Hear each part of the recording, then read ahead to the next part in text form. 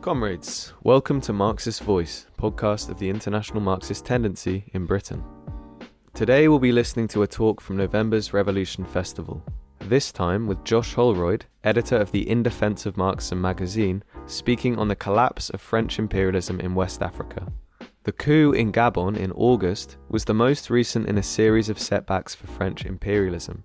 The Sahel region in West Africa, which France has historically treated as its colonial backyard, is today known as the coup belt and has seen military takeovers in Chad, Niger, Mali, Sudan, Burkina Faso, Sierra Leone and Guinea, among others. These events reflect the immense instability in the region caused by imperialist meddling, as well as the burning desire of the African masses to kick out the Western imperialists. However, as Josh will explain, in this struggle, the oppressed masses cannot be duped by their imperialist false friends in Russia and China, who have cynically supported these events because they want a slice of the pie for themselves. Instead, in the mighty revolutionary events that are being prepared on the African continent, they must rely on their own strength and that of the world working class. Without further ado, this week's episode of Marxist Voice, brought to you by the IMT in Britain.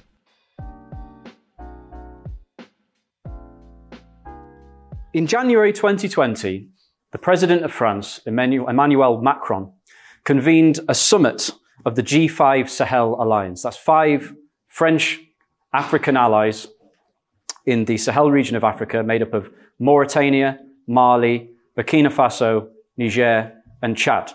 He convened this in the small French city of Pau.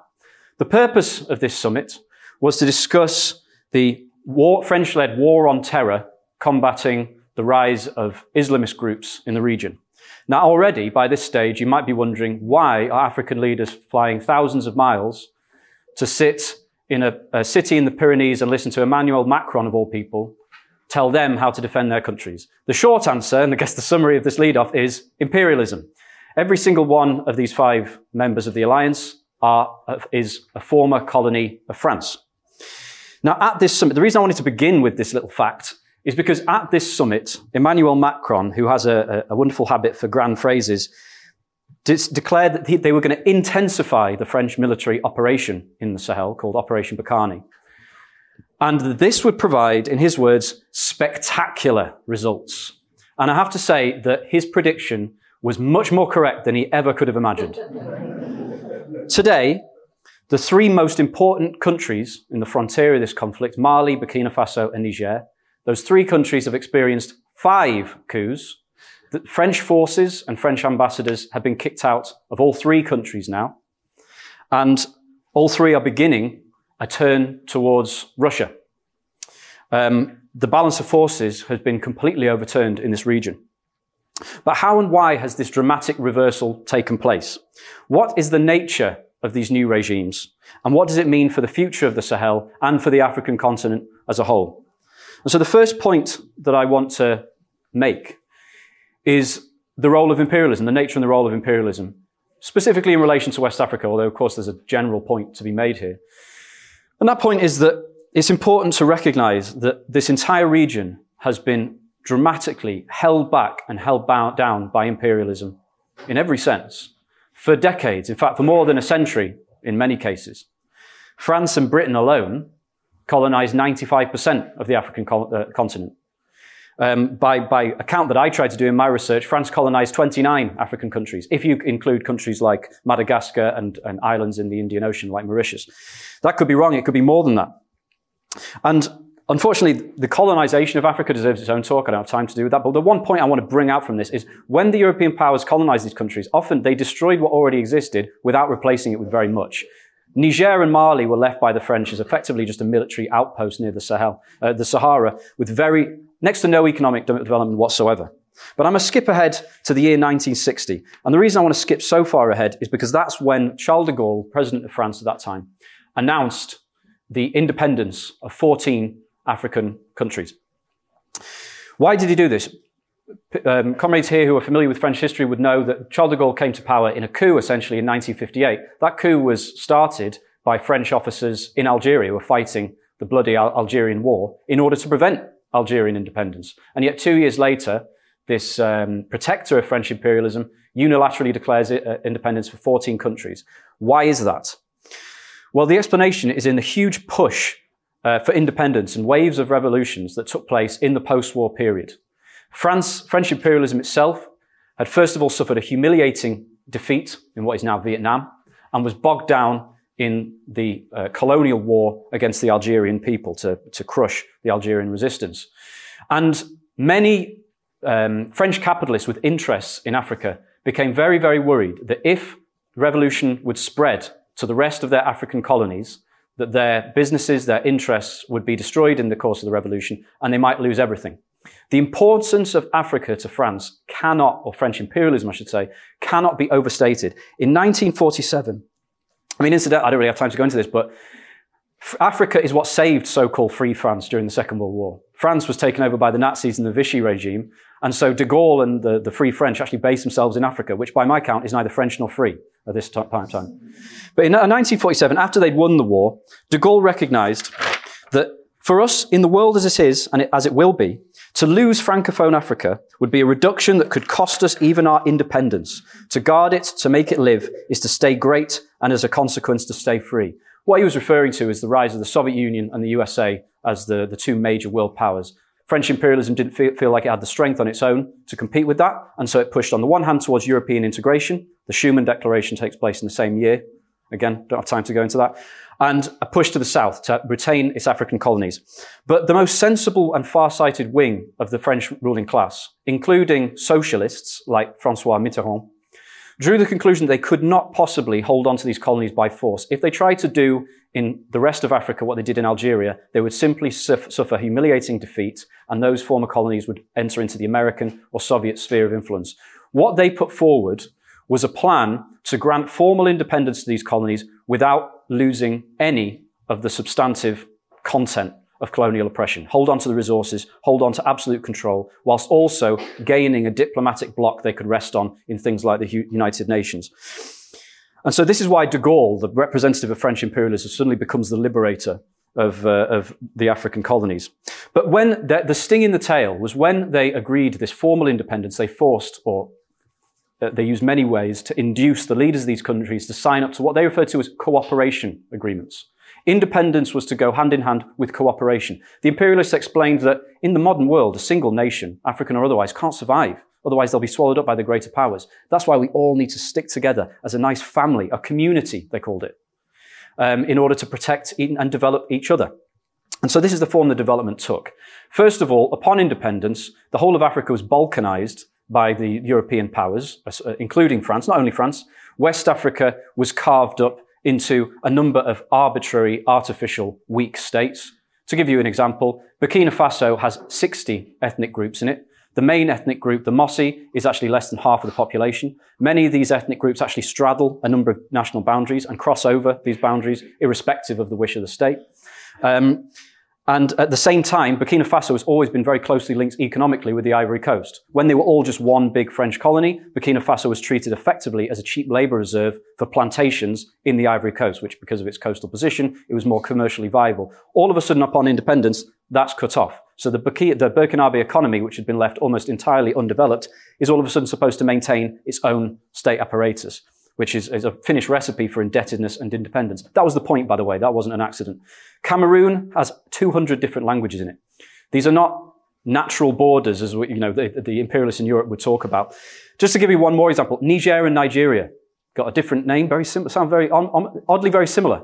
The Hausa ethnic group is the biggest ethnic group in Niger. It's also the biggest ethnic group in northern Nigeria. They consider themselves the same people, same language. They have a different official language and a straight line border. Why? Because they happen to be dominated by France and Britain in the past. The entire continent has been carved up like that in order to make it weak and independent.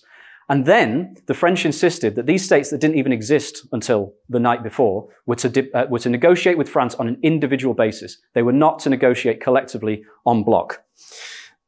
The content of these cooperation agreements was as follows. First of all, economic cooperation, of course, for the stability and development of the Africans, of course. That was what they said anyway. The first was they were all going to have a common currency, which, as we know from the euro, is an incredibly progressive and egalitarian measure. The purpose of this, and actually the content of it is quite similar. First of all, the pillars of this common currency was that the CFA franc. The CFA franc was created in colonial times. It was created in the 1940s. It stood for Colonie Française d'Afrique. They kept the initials and just changed it to Communauté Financière d'Afrique. So they basically did a quick, no, it didn't even change the initials, just changed the name. And all of a sudden they have this common currency, which is pegged at a 2-to-1 ratio to France. The ratio was determined unilaterally by the French Treasury and the French state. That was a fixed proportion. Free movement of capital between France and its former colonies was guaranteed. Again, I would ask the question, who had all the capital in that arrangement? That effectively meant that French capital could go in and it could extract the profits with no capital controls whatsoever. It also meant that it had a guarantee of reserves. So the two central banks that were set up in Africa, one in West Africa, one in Central Africa, they had a guarantee from the French Treasury that if they ever ran out of CFA francs, they would be immediately transferred by the French Treasury. That's very kind, except in return, they had to deposit all of their foreign exchange reserves in an account controlled by the French Treasury. So the French state controlled the money supply of 14 different African countries. Later, that was reduced to half of their foreign exchange. And only recently, I think in 2021, Macron and the French Parliament announced that they didn't have to deposit any of their foreign currency exchange. And they were also going to change the name to the ECO, coming from ECOWAS, the regional bloc. However, the unilaterally determined ratio and the free movement of capital was to remain. The impact on this, as you can imagine, has massively held back economic development, even on a capitalist basis, in the region concerned. First of all, the CFA franc was overvalued related to the franc. What that means is imports from France were relatively cheap, whereas exports from the CFA franc countries, not only to France, but to other African countries that don't have the same currency, were too expensive. So it meant that indigenous industries could not compete with France or even their African neighbours like Nigeria, for instance. It meant that domestic industry was completely abandoned, really. It also meant that they didn't have a control over their money supply. They couldn't print money. And they couldn't devalue their currency to become more competitive because the rate was fixed. So similar to what we saw in Greece under the euro, they had to carry out a process of what's called internal devaluation. That means cutting wages, austerity, in order to try and maintain competitivity. The last kind of kick in the face is in 1994, France unilaterally devalued the CFA franc by half. And so overnight, all of the goods that were imported into these countries doubled in price, including staples like rice and so on. And the cost of borrowing, which was in CFA francs, also increased literally overnight. This has led to a situation in which these parceled up, weak economies, all maintaining their own state apparatus with no economic independence whatsoever, went into a cycle of indebtedness. The only way that they could cover their budget deficits from year on year is to borrow, particularly from French banks at interest. And the only way that they could raise money for things like infrastructure or internal development was, again, by borrowing money at interest. Along with this came the extremely generous development aid. A development aid which is completely linked to French finance capital and often came with strings attached. For instance, if you received a loan, first you'd have to pay it back, but also one of the conditions of the loan is that you have to use it to buy French goods or contract with French companies. In other words, the French imperialists benefited twice. They benefited from getting the interest on the loan and from the extra profits from getting these contracts. In addition, the African states signed treaties giving France the right of first refusal over their natural resources. So, for instance, in Niger is one of the biggest uranium sources on the planet. It's the source of 30% of France's nuclear power. You know, then power stations, 30% rely on uranium from Niger, and 100% of its military uranium that keeps it a nuclear-armed imperialist power comes from Niger. Niger has to give France right of first refusal. The only currently operating uranium mine in Niger is operated by a French monopoly called Orano, which is majority owned by the French state. As you can imagine, the environmental impact on neighbouring cities is immense. Higher rates of people dying from cancer. Workers who leave the mines usually tend to die within about 2 years. No compensation, no insurance, no health and safety put in because there is not a state strong enough to enforce it. In reality, it's up to the French state whether Orano carries out reforms or not. And you might be asking the question, well, how is this position of absolute dependence and outright naked exploitation, how has that gone on for so many decades? Don't these now independent states just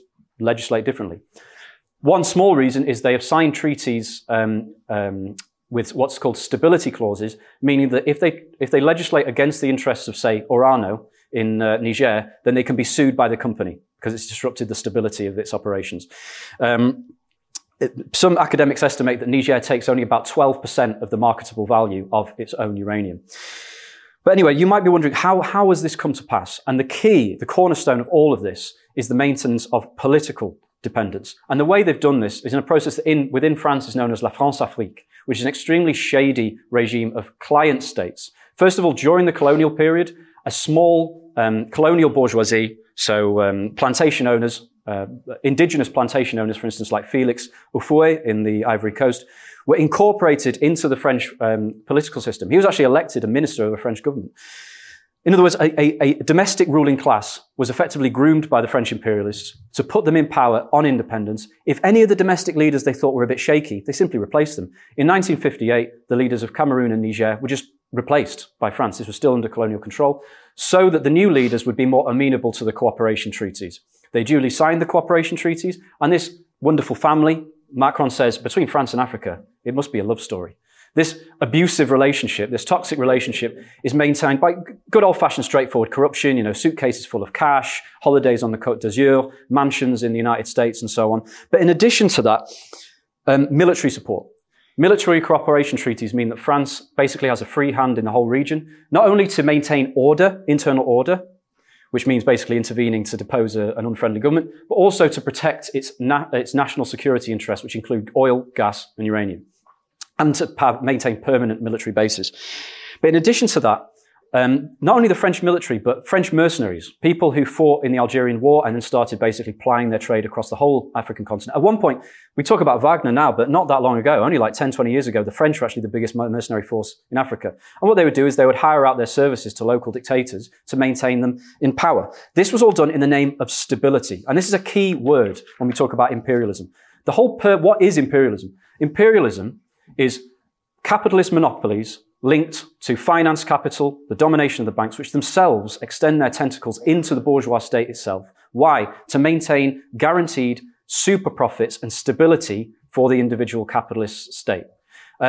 Interestingly, Trotsky pointed out, I think in 1905, that imperialism, by putting out these small forest fires, by maintaining stability, actually prepares the way for an even greater conflagration. And that's what we're seeing now. But this stability of local regimes amounted to basically maintaining people in power for decades. Omar Bongo, who is the father of Ali Bongo, who was recently deposed in Gabon, ruled the country from 1967 until his death in 2009, if I remember correctly. He was a major ally of La France-Afrique. Likewise, Felix Houphouët in the Ivory Coast ruled from independence in 1960 until his death in the early 90s. And whenever there was a threat of a coup or revolution against these people, often the French military would intervene directly in order to keep them in power. They did this in Chad since the 1980s. France has been fighting on behalf of the Chad dictatorship. And even in the Central African Republic, which now has fallen under Russian influence. Actually, as early as 2013, the French army intervened in order to support the incumbent president in the civil war. That's the kind of protectorate side of this. But what if a leader who is not amenable to French interests happens to come to power? Of course, they try to prevent that as much as possible, but what happens if they do? A great example of that is Thomas Sankara in Burkina Faso, which at that point was called the Upper Volta.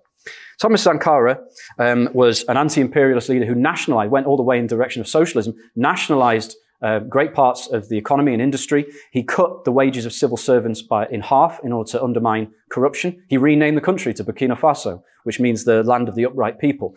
And what's more, in terms of the African continent as a whole, he put forward a bold anti-imperialist message, hinging in particular on the CFA franc but non-payment of the debt.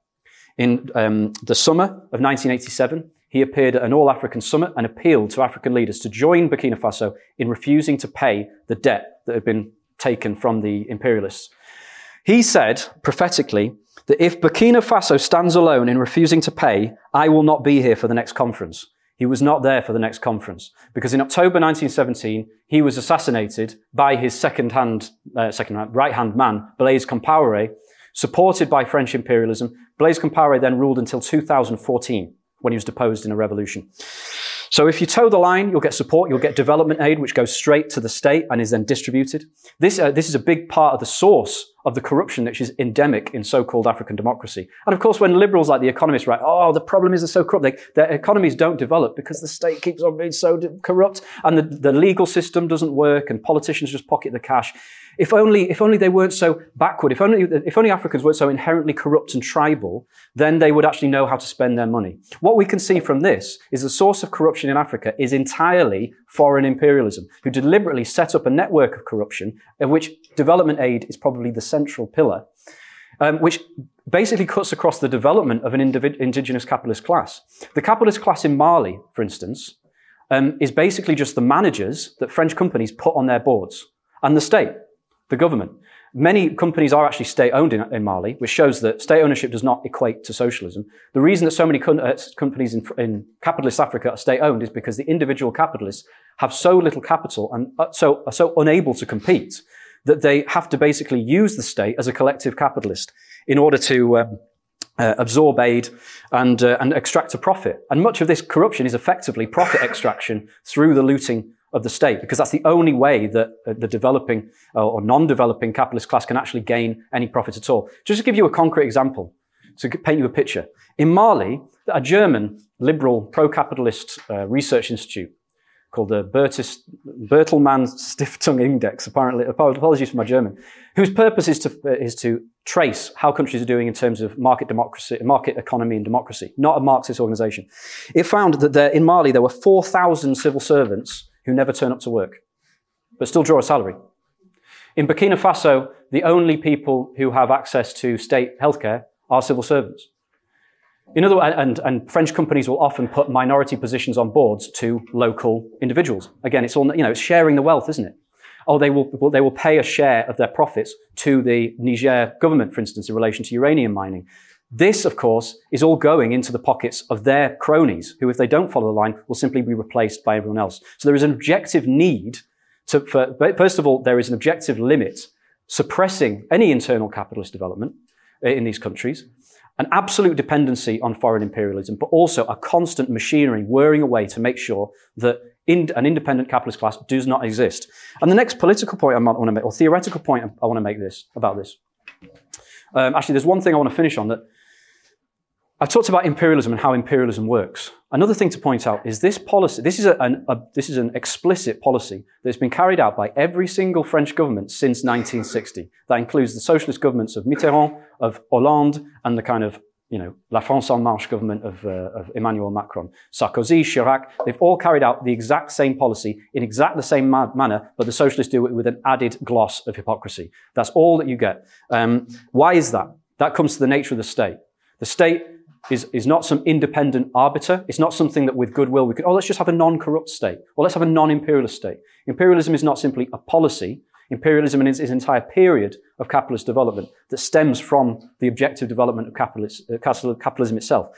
A state resting on bourgeois relations, on capitalism, will either defend the interests of its capitalism and its capitalist class, or it will fall, either because some stronger capitalist will dominate it, or because it will be overthrown by its own capitalist class. If that capitalist nation is imperialist and dominated by the monopolies and the banks, then that state will carry out the interest, will basically be a handmaiden of the monopolies and the banks. And France is a textbook example of this, as is Britain, of course. Now, another thing I want to say about the nature of the state is, what is bourgeois democracy? We know as Marxists that democracy is, again, not some moral idea or pure form of or simply just everybody gets to vote. There are plenty of elections in Africa. There are plenty of elections in Mali before the coup. They didn't matter. They didn't make a difference. Multi-party system. There are over 200 political parties in Mali.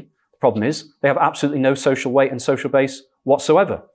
Usually they're individuals who get state funding to run a party and then pay activists in order to buy votes and so on.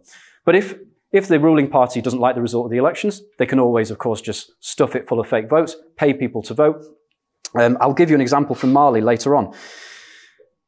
How do you have bourgeois democracy? How has bourgeois democracy evolved over time? Bourgeois democracy in countries like Britain is a great example of this, evolved along with the development of the bourgeoisie itself. The stronger the bourgeoisie itself, the more it became, the more it pushed for democratic reforms against the old feudal order, and also established what we know as the rule of law, the almighty rule of law that apparently only the West has. Why is it there's no rule of law in countries like Mali and Niger? One part of it is actually there isn't a legal system in most of the countryside. Again, the BTI index said that the legal system basically only extends outside, up to the limits of the capital, Niamey. In Burkina Faso, only really the roads between the capital and the Ivorian border are sufficiently maintained. There isn't actually the infrastructure or the personnel to have a functioning legal system in much of the countryside. But even within the capital, the judges are appointed by the state, and the entire legal system basically functions as an extension of the executive. Why is that? Again, it's just because of corruption, or it's because of tribalism, or some racist nonsense. The reason is you cannot have viable bourgeois political parties who push the interests of one wing of the bourgeoisie or another. You cannot have relatively impartial but still bourgeois judges and an efficient legal system for settling of accounts between capitalist companies without an indigenous bourgeoisie. If the indigenous bourgeoisie is absolutely tiny, utterly dependent, and effectively a managerial class carrying out the orders of foreign capitalism, then bourgeois democracy is objectively ruled out. And that's why you see in Africa either military rule or even under so-called democratic civilian rule, such as the Bazoum government in Niger, which after his downfall, all the European press was saying, he was a beacon of democracy and stability. His successor, and he jailed protesters they forbade protests under COVID rules. They arrested the opposition leader for baby smuggling. Now, if he is smuggling babies, that's appalling. I don't think he was smuggling babies. I think it's very coincidental that he was arrested for it before contesting an election.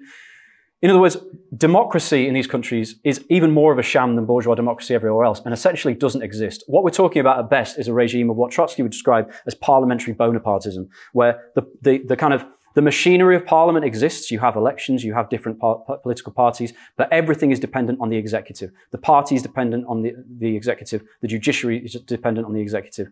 And that is maintained by foreign imperialism. You have technical advisors that are effectively ministers in African governments appointed by France. So without any, with a capitalist class that's too weak, and also a working class that in many of these countries is a tiny, tiny minority, an even smaller proportion of the population in some cases than the Russian working class in 1917, where much of the countryside, to just give you a brief picture of the conditions that these countries are held in by imperialism. In Niger, 95% of the population works not only in agriculture, in subsistence agriculture. 5 million people are semi-nomadic pastoralists, like the Tuareg people, who also live in Mali. And so even the market and the bourgeois state barely reaches into these territories. The working class is either working in incredibly precarious conditions. Again, 3/4 of the urban economy is what's called the informal economy. People like tuk-tuk drivers, for instance, very precarious work. And then, of course, you've got the workers working in the mines and major industries owned by foreign imperialism. This is a very small working class, a very small capitalist class. Now, here I want to introduce a concept of Bonapartism. This is not a talk on Bonapartism, but we can't understand all the coups in the Sahel without talking about Bonapartism. Military, the repressive arms of the state, actually raise itself above the rest of so-called civil society, again, above the contending classes in society, and essentially rule in its own name, acquire a certain autonomy and a certain independence, not an absolute independence. And what we see here is exactly that. We see an example of it, or a different form of it in absolutism, where the old nobility is weakened, but the rising bourgeoisie is too weak. We see it in periods of revolution and counter-revolution, where the bourgeois are too weakened to rule directly, but the working class is held back from taking power. We saw this in 1848. We saw this in the Weimar Republic. In France, in French Africa, it's not exactly the same process, but what we're talking about is a state in which the bourgeoisie cannot rule directly in a kind of liberal democratic fashion, but nor can the working class take power. Partly because it's too small, but it's not absolutely ruled out that the working class could take power. It's also that there is currently no revolutionary party that can lead it to power. In those conditions, the rise of Bonapartist governments, either a parliamentary or a direct military fashion, I would say is almost inevitable. I think it may be a step too far to say it's absolutely inevitable, but that's why there is such what they call a democratic deficit in these countries. But this so-called stability, a stability maintained by the oppressor to keep the enslaved and oppressed in their state of oppression, started to break down from the global capitalist crisis of 2008. First of all, the financial crisis destabilized the capitalist class. The recession, of course, weakened the imperialist powers, but another impact that it had in Africa was in the course of 2006 to 2008, basic food staples doubled in price, many of them.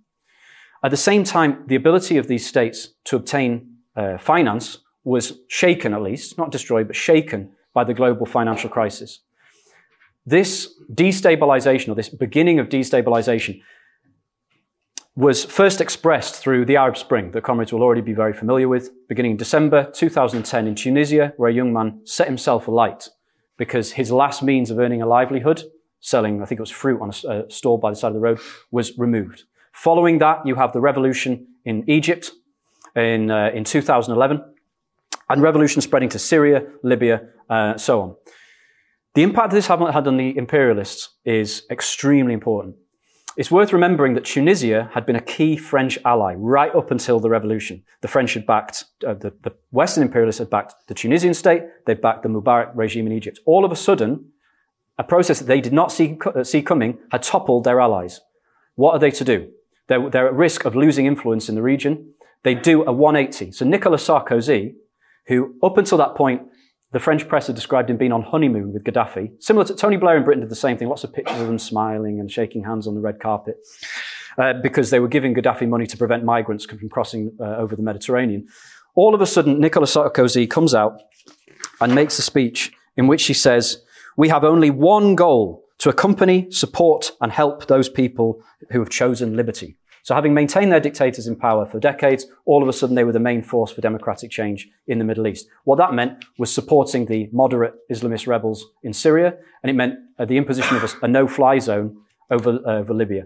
At the same time as imposing a ceasefire, and incidentally, in the current context, it shows you what imperialist ceasefires actually mean. There was an arms embargo on Libya, but France, having armed the Gaddafi regime before the revolution, just started secretly channeling arms into the country in order to support the rebels, because what do the imperialists care about UN resolutions? They write them. As a result, the Libyan state completely collapsed.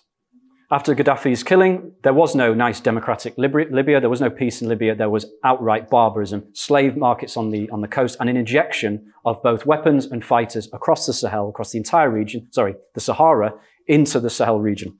But one important point that I want to make is, it's not just that these arms and fighters came to Mali and started causing all this trouble. They arrived on fertile ground. And again, it's nothing to do with religion. It's not because the people of Mali or northern Mali were just waiting for some Islamic state to come and liberate them, and that they themselves are Islamists.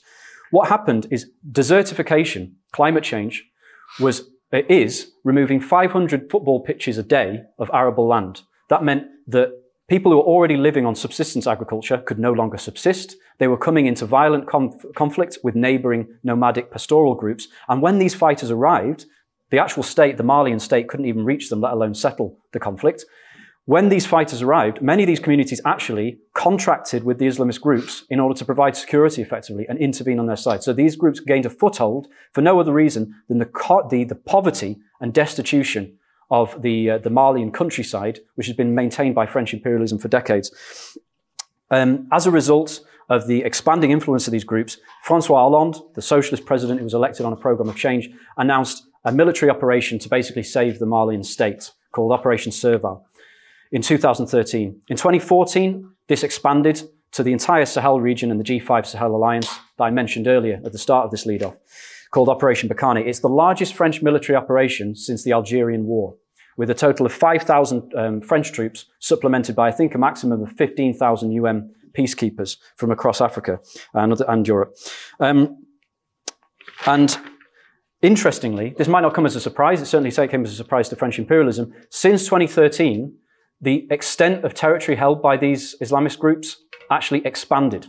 The intervention of the French did not even halt the extension of the Islamist rebels. If anything, it actually encouraged it. Why is that?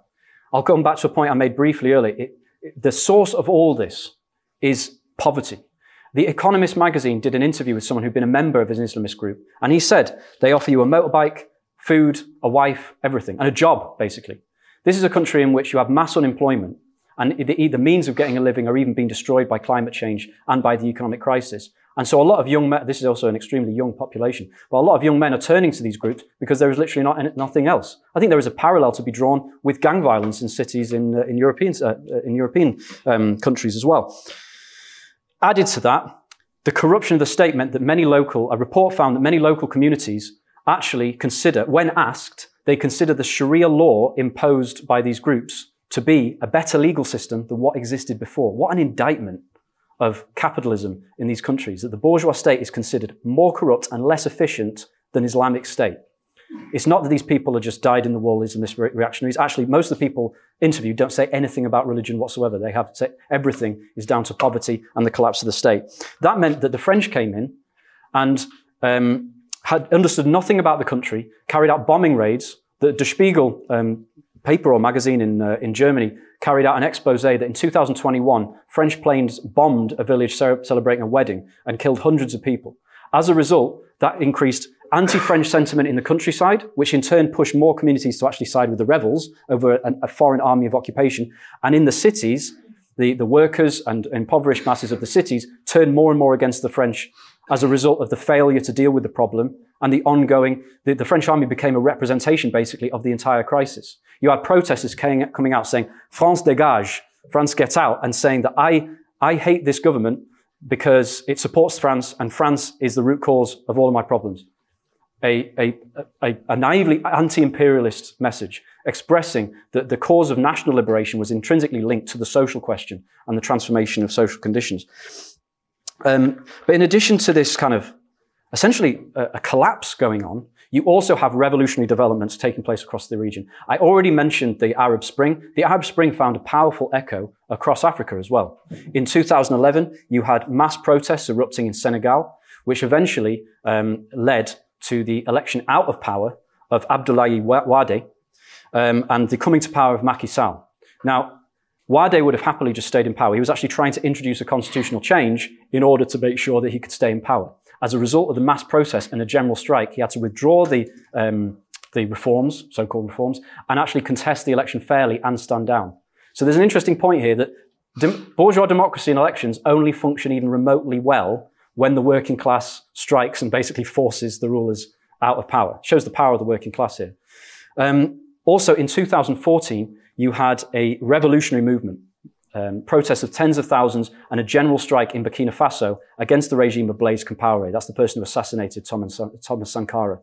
And you also had other movements, echoes of this in Togo, in Gabon as well, that didn't actually result in the overthrow of the regime. But you can see that this is a much wider process because the conditions are all shared across the region. Even before the pandemic, you had mass protests breaking out in democratic Niger and again Gabon that were repressed by force. But now we come to a very important element in the equation. Another reason why what is happening is that in addition to the destabilization of the old world order, the stability, the old ruling class not being able to rule in the same way, revolutionary developments and the accumulation of a revolutionary anti-imperialist mood across the entire continent, not just West Africa, also the intervention of, shall we say, new imperialist powers. Previously, if an African country wanted to break away from, say, the CFA franc, its economy would be completely isolated, it would be destabilized, it couldn't get finance, it was on its own. It was on its own against the world, it could easily be brought to heel. If it tried to stand up for itself, its leaders could be assassinated.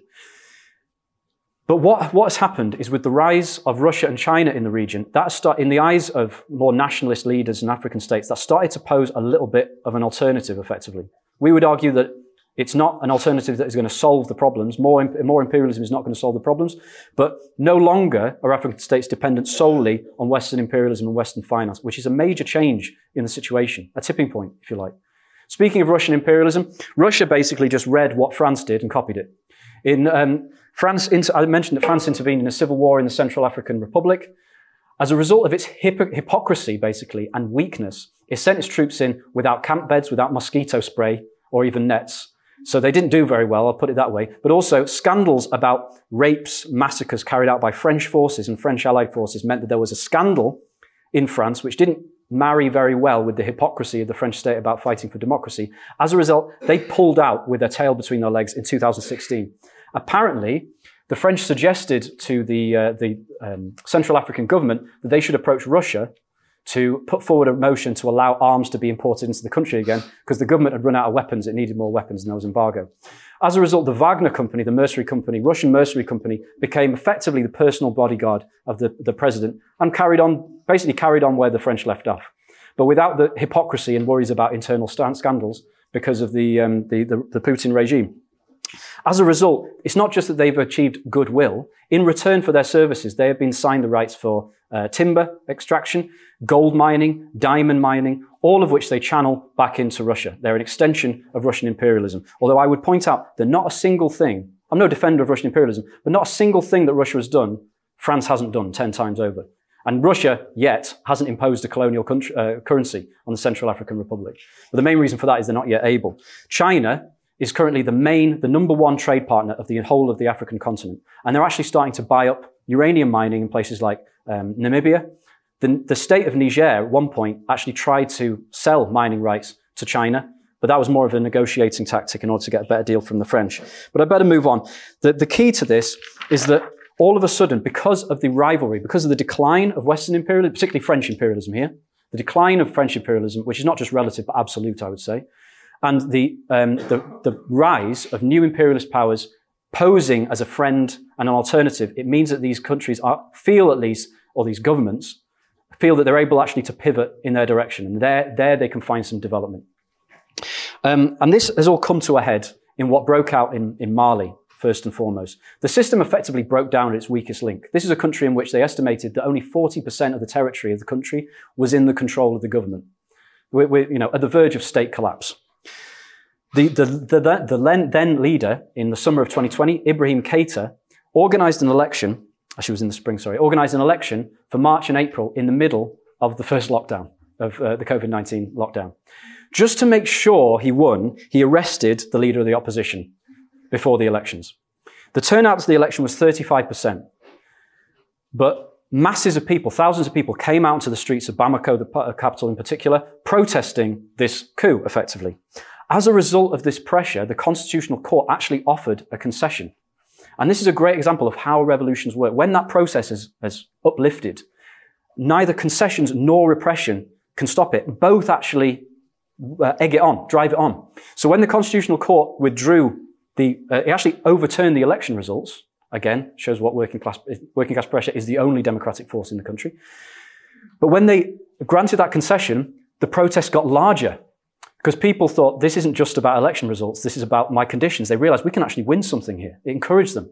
They came out. The state moved to repression. Soldiers shot 14 protesters, but that repression made the protests even larger because people realized that we need to now fight to the finish. In that context, the army actually began to split along class lines. There was a mutiny at the military camp of Kati, which is just outside the capital. Soldiers started firing into the air, literally drove to the palace and arrested the president immediately. The result was a transitional government, a power-sharing agreement between civilian leaders and the military. 9 months later, the military leader of the first coup, Assimi Goïta, seized power in his own name and now rules a military Bonapartist state. Yes, but we shouldn't get pulled into these hypocritical phrases about democracy, dictatorship. We need to look under the surface. When we study the state and politics, we need to look at this class struggle underneath. This Bonapartist state, which is a Bonapartist state, came into power in the midst of a revolution. A revolution was taking place, and as Goïta has taken power in order to stabilize the situation.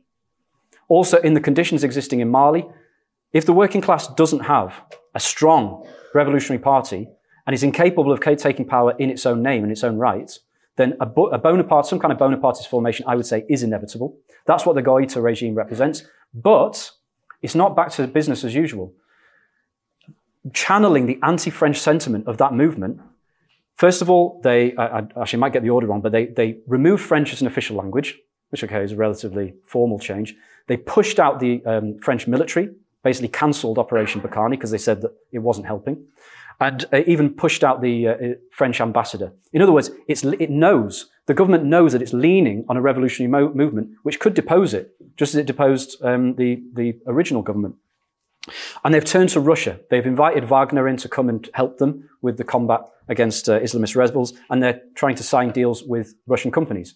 The same process has taken place in Burkina Faso, but I would say it's gone even further. In Burkina Faso, you have protests that erupt on the 22nd of January, 2022. The day later, a section of the army officers, led by a colonel, and this is an interesting point, that colonels are not the top of the army. Colonels are senior commissioned officers. The general staff, the generals and so on, they, in these revolutions, these coups, they tend to be carried out by more junior officers like colonels. In the case of one, even lower, but I'll go on to that. Protests erupt, a group of officers take power, form what they call a committee, a patriotic movement for the safeguard and restoration. They criticize the government's failure to defeat the rebels, but they don't kick the French out. There's actually a debate within the regime about whether they should actually turn to Russia or not. Damiba, the leader at that point, decided not. The situation continues to deteriorate. Local communities actually start arming themselves and forming defense committees, which the army actually tries to repress. A scandal erupts when 11 Burkinabe soldiers and 50 civilians are killed or kidnapped by Islamist forces in the north. And a group of even more junior officers led by Captain Ibrahim Traoré, who was based in the north, end up seizing power so we have a coup overturning another coup. What is driving all this? What's driving this, of course, is the crisis and collapse going on in Burkina Faso. But there's also there's a revolutionary process going on. These people are not necessarily conscious revolutionaries who see themselves as overthrowing capitalism. They haven't overthrown capitalism. But they are resting on a mood of anti-French imperialism and a recognition that they need a nationalist mood, if you like, that they need to take control of their own destiny. And the Damiba regime was overthrown precisely because it didn't satisfy that need. Now Traoré is coming out. The French military has been pushed out of Burkina Faso. French ambassador has been kicked out. And Traoré is deliberately, maybe honestly, I don't know the guy, but he is leaning on the tradition of Thomas Sankara. He's wearing a red beret. He's cut the wages of civil servants, state officials, and he gave a speech which is worth quoting. Now, Putin, in order to court the support of African nations, he held a summit in which he talked about the anti-colonial struggle. He talked about Western colonialism. He linked the war in Ukraine to the liberation struggle of African nations. He's trying to pose, by the way, like all new rival imperialist powers, he's trying to pose as a friend who's going to give him a better deal.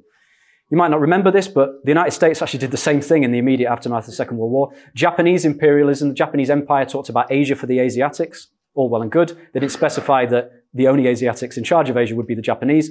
The Russian imperialism is using the same language. But what I find particularly striking is in his speech, Captain Ibrahim Traoré says, "My generation also asked me to say that because of this poverty, they are forced to cross the ocean to try and reach Europe. They die in the ocean, but soon they will no longer have to cross because they will come to our palaces and seek their daily bread. We African heads of state must stop behaving like puppets who dance every time the imperialists pull the strings. Glory to our peoples, dignity to our peoples, victory to our peoples, homeland or death, we shall conquer." Now, whether he himself is a conscious revolutionary or not, he is clearly, I think it's quite clear that he is explicitly resting on the tradition of Sankara, the tradition of Che Guevara, and the liberation struggles of the post-war period. A nationalist, anti-imperialist mood. Why? Because he knows that he has the popular base. Both the regime in Burkina Faso and the regime in Mali have been met with popular protests of support. So not protests, demonstrations of support, waving Russian flags and burning French flags. These regimes, whether they necessarily mean to or not, are expressing a revolutionary process that's been going on, frankly, since the Arab Spring. The mole of revolution has been boiling away under the surface and is starting to come out. But this has accelerated things. There's a domino effect coming in. Because in Niger, for instance, it was a slightly different situation. A power struggle emerges at the top. Bazoum was going to sack the head of his presidential guard. The head of his presidential guard, who is a general, turns around and arrests him in his home and announces, "I'm the government." At the same time, you have popular demonstrations of support, again, waving Russian flags. Whether that was at all what Chayini intended or not, I have no idea. But he has run with it. And so now the French military has been pushed out of Niger. And the demonstrators surrounded the French embassy. When the French ambassador refused to leave, protesters surrounded the embassy and blockaded it, prevented food or water from getting in until they left. I would say that this movement is far out of control of anyone. It's not under the control of the French imperialists, certainly not under the control of Russia or China, and it's not even in control of their own state. We have to see where this goes. Gabon is a similar situation. I haven't seen any anti-French policies coming out of Gabon, but I am convinced that the reason that the Presidential Guard moved against Ali Bongo was because they were worried that if they didn't, an even bigger revolutionary movement would come and slip out of their hands. This is what we're talking about. What we're talking about is not simply, oh dear, the end of democracy in Africa, what's going to happen next. We're talking about a revolutionary process, an extremely complicated revolutionary process that we have to watch extremely closely. Finally, I want to talk about what's going to happen very briefly, and I apologize for going over time. It's difficult to deal with an entire region satisfactorily. What is going to happen? Following the Niger coup, ECOWAS, which is the regional body for West Africa, led by Nigeria, announced that it was going to intervene. It imposed sanctions. It blockaded Niger. It also said that it launched a military operation. Now, maybe one of you can come in and tell me where that military operation is. I can see no evidence that it's taken place whatsoever. There's a very good reason for that. Part of it is actually the Nigerian state has been so weakened that I don't think the Nigerian army could even reach Niger. One bourgeois politician, the former director of the Central Bank of Nigeria, said, if we declare war on Niger, we're declaring war on northern Nigeria because of the Hausa question. He also said, and I can't believe a bourgeois politician would admit this, our army is not equipped to fight a war in Niger. Niger is the poorest country on earth, according to the UN. And Nigeria considers itself a regional imperialist power, the natural leader of West Africa, and they are incapable of fighting a war in their closest neighbor. That shows the instability and the weakness of even the most powerful capitalist country in West Africa. But it's not just that. There's a social question here. You've had the End SARS movement, which was a huge insurrectionary movement in Nigeria in 2020. You had mass protests at a time when the government is carrying out cuts and austerity. They know they launch a war against their closest neighbor, against an anti-imperialist and a regime styling itself as anti-imperialist. They could easily provoke a revolution movement inside Nigeria. And a revolution in Nigeria completely blows the situation open. It will completely transform the situation because of the size and strength of the Nigerian working class. Senegal also. They've had their own mass demonstrations because of the arrest of opposition leaders and the same kind of, constitutional jiggery-pokery that I've already explained. So I won't take up time going into that situation. All of the capitalist regimes in West Africa are terrified that they're next. And that's the worried side of it for the ruling class. But on the other hand, left-wing political parties, activists across the entire African continent are looking at this and also asking, what's next? Julius Malema, who is the leader of the Economic Freedom Fighters, basically a left-wing split from the ANC, so a sort of an African nationalist organization, but left-wing, issued a tweet in French saying, "Don't disappoint us, Cameroon, we're watching." Now, Julius Malema does not speak French. He's had that translated in order to say to the masses of Cameroon, do it, go on. Let's continue this process. So what's going to happen next? France still has, its economic interests are still intact in West Africa. Niger hasn't kicked out Orano or anything like that. But politically, it is finished. The whole of La France Afrique is based on the idea that the dictators or the rulers of these countries know if they get into trouble, France will come in and help them.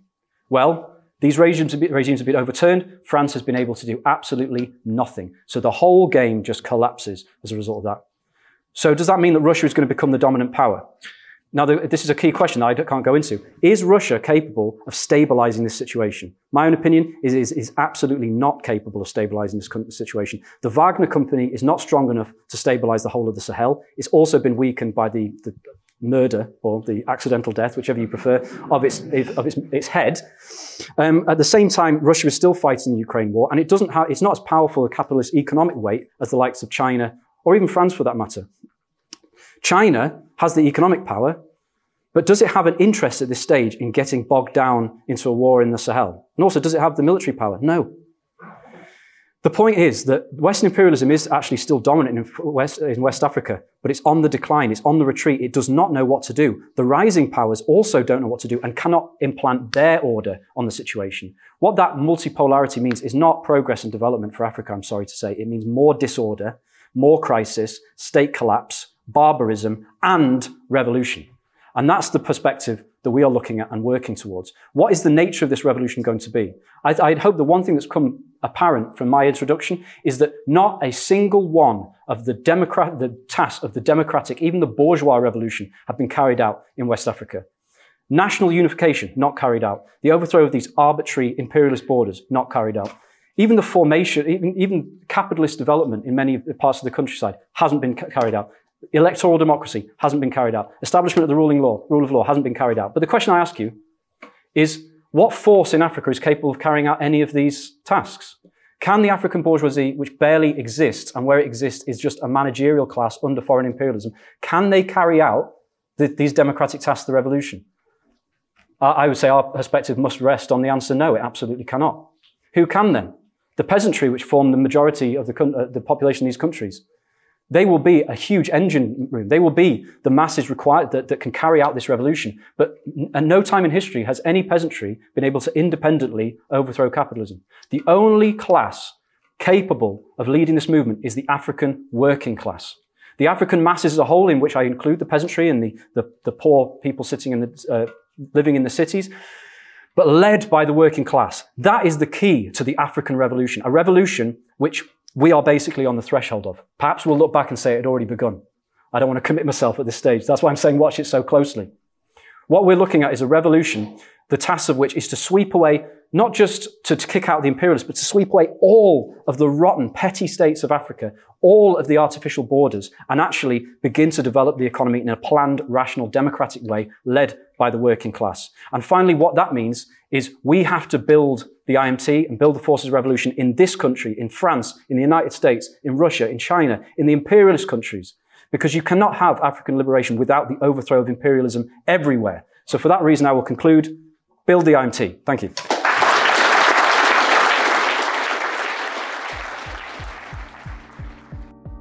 That brings us to the end of this week's Marxist Voice, so thanks for listening. But before we close, a few announcements. First, if Josh's talk has inspired you to investigate further into the nature of imperialism, we highly recommend Lenin's masterpiece, Imperialism, the Highest Stage of Capitalism. It's second to none in explaining what imperialism is and how it came to be, so if you want a copy, you can get one from Well Read Books, link in the show notes of this podcast. Secondly, the point is not just to interpret the world by listening to podcasts, but to change it. We in the IMT are building the forces of communism all around the globe in order to wage the revolutionary struggle against imperialism in practice. Towards that end, as I'm sure you've heard, the communists in Britain will be launching the Revolutionary Communist Party in May next year and will be arming themselves with a brand new paper, The Communist, from January. We are aiming to build an army of 2,000 communists in Britain in time for a Starmer government and the chaos and class struggle that will bring. So, if you agree with Josh about the need to struggle against imperialism by revolutionary means, then you should join the communists and help us build a revolutionary communist leadership in Britain. You can find our joining form in the show notes of this podcast, and if you fill it out, one of our branches will get in touch with you, whether you're from Britain or anywhere else in the world. While you're at it, you can subscribe to The Communist, as well as donate to our fundraising campaign to give our new paper and our new party the launch they deserve. Finally, Marxist Voice will be back shortly with an episode on art and the Russian Revolution. So Merry Christmas, comrades, have a happy holiday catching up on all the episodes you missed, and we'll see you next time for more theory, history and current affairs from Marxist Voice, podcast of the IMT in Britain.